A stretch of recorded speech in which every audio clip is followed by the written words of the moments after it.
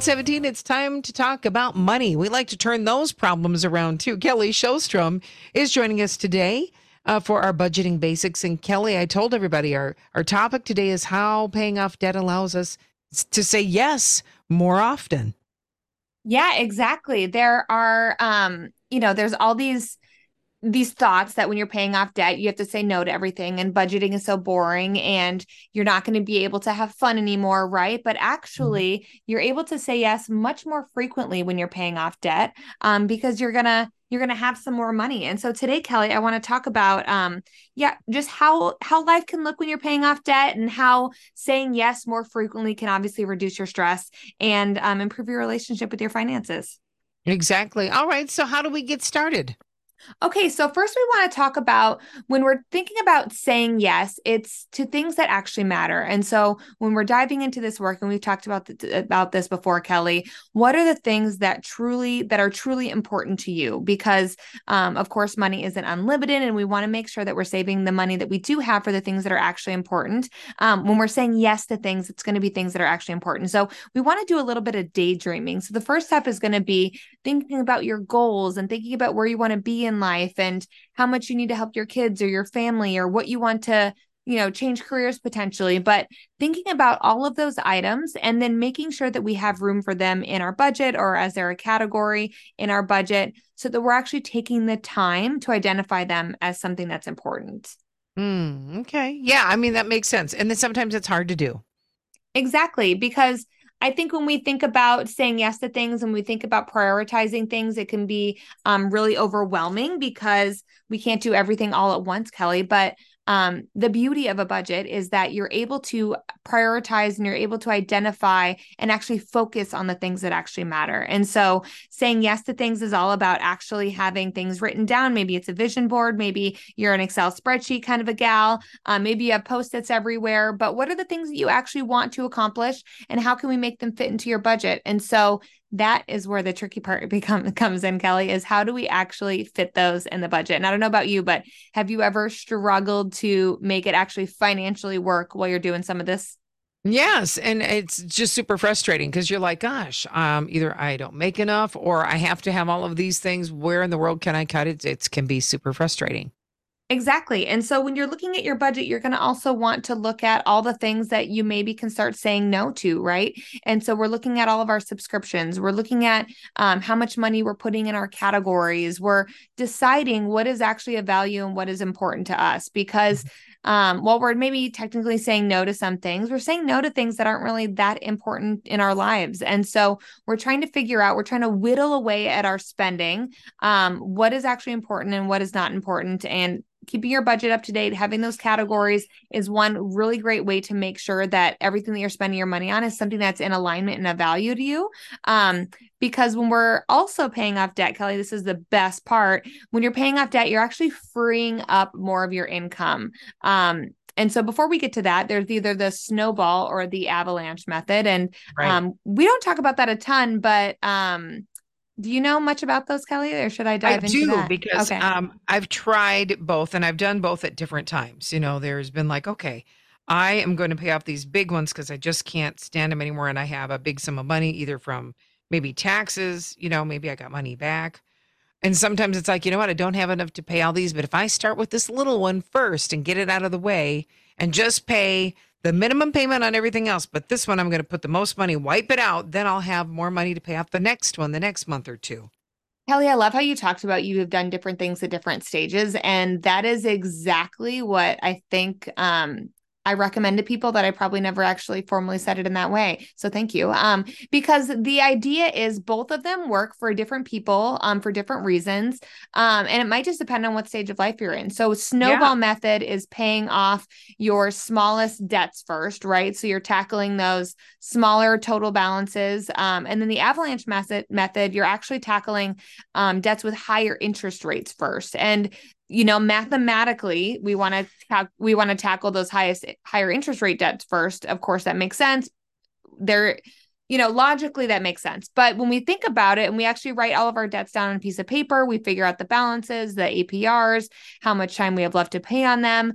Then a little bit of our emotions come into play. And that is why personal finance is personal, Kelly, because, sometimes a general rule of thumb just doesn't work for everybody. And so maybe you want to start tackling those smaller debts so that you can pay them off so you have less debts that you're worrying about, right? So Right. instead of tackling that 8% car loan, you would tackle that 4% personal loan because you only owe 1,000 on that versus the 10,000 that you owe on the car loan.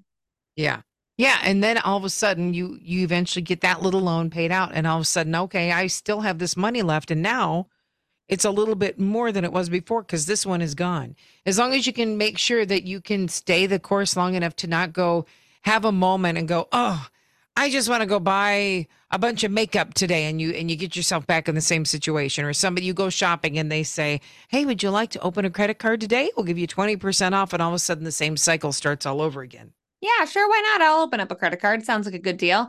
Right. And so I think as we're young in our financial journeys, age is not a factor here, right? As we're newly figuring out how to work with our money, the snowball method is always great. We're getting rid of more debts. But then as we mature and as we're able to have a little bit more self-control, we definitely, well, not definitely, but we might want to switch over to the avalanche method because we're going to be paying off debts that are costing us more money, and that just might make a little bit more sense logically. But Yeah.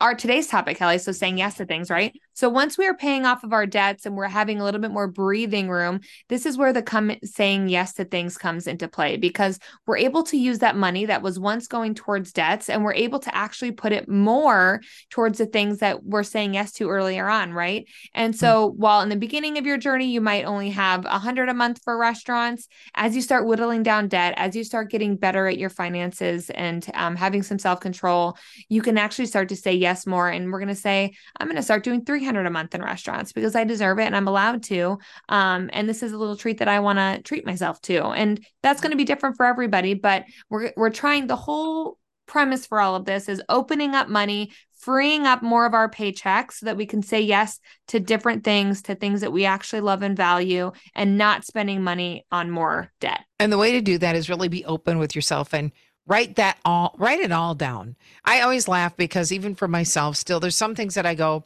I don't want to look at that. It's sort of like I don't want to step on the scale every day. But as long as I do, I go, oh, maybe I'm up a pound. If I catch it right now, I'm going to be back right where I need to be. If I don't step up there, sometimes it can get out of control. And it's kind of the same thing with checking in on my debt. I constantly go and I check and I see what payments are. Uh, I see like if something has gone up or down, I check every single month to make sure everything is working properly. And it does it makes you feel better knowing that you're starting to build some of that fund for yourself, for your fun fund. Exactly. And I love your scale analogy because it could be a little rocky on the day to day, right? And that's Yeah. depending. I drank a whole bunch of water before I weighed myself or, what have you. But when you do the overall trend, when you look at it on a weekly basis or a monthly basis for your finances, things can get a lot better. And you can see that while we still might be making some mistakes or whatever you want to call them on the short term, long term, the trend is going pretty well. I'm actually paying off debt. I'm doing more than what I was doing. And that, Kelly, is a really big win. When we talk about money every single week, we just want to do a little bit more. So, how can we become a little bit better? Because we all know that when we try to do too much too quickly, it can kind of spiral out of control. And then we just quit doing it because it's too difficult, right? And we give up. Yeah. But how can we change just one little habit? How can we start saying yes to just one more thing and cutting some of the spending that doesn't really bring value in our life? Keep on moving forward. And by keeping track of this, it's a lot more fun to be able to say yes. Exactly. And Kelly, and if you're in that boat where your finances are pretty tight and you're already kind of whittling things down and you're not sure what else to do, it's always an income versus a spending problem, right? So if your spending isn't the problem, that's where we want to start looking at your income. So what are some ways that you can increase your paycheck? Can you get second jobs? What can you ask? Is it time to ask for a raise? Do we want to switch jobs and get a promotion? But all of that, that more income also means more flexibility, more ways to say yes. And I'm not saying that everyone needs to quit their job or get a second job, but you know your personal situation. And if, that's kind of speaking to you that, you just don't make enough money to cut it, or, you've been at this job for too long and you should be getting paid more, then maybe this is a conversation that you can start having with yourself. Exactly. And figure out how to have a conversation with those that maybe are providing you with your income. Tell them where you're at. Exactly. And hopefully you'll find an answer. And if you don't get the answer you want, maybe value yourself enough to figure out what you want to do for your future. Exactly, because Yeah. and you might weigh your options where you really love your career and it's not worth changing and it's your dream job. You can't buy happiness, and if you truly love your job, that's something to say as well. But we're all about over here, Kelly and I, being happier, and not stressing about money, even though we talk about money every single week. But how can you make little improvements in your life to make saying yes easier and not such a stressful situation? It really does take the stress off when you can say, "Oh, I've made a move in the positive direction." You start seeing maybe your credit score increasing, saying, "Gosh, I'm doing so much better this way." It really starts building confidence. Kelly, thanks for being here. It's Kelly Showstrom. Now you can learn more about Kelly, her whole story, but you can also get some great tips and tricks from Kelly, some things that you can download to get started. Maybe you have a child that you're like, "Gosh, they're not really thinking about this. I don't want them to get out of control." Maybe you want to buy them a gift certificate to go visit with Kelly or whatever. But you can check all of that information out on our website, Kelly, Kelly, Showstrom, Shostrom, KellyShowstrom.com, and take advantage of all the free tools, take advantage of the advice. And then if you feel like you want more information, Kelly's right there for you to help get you through it.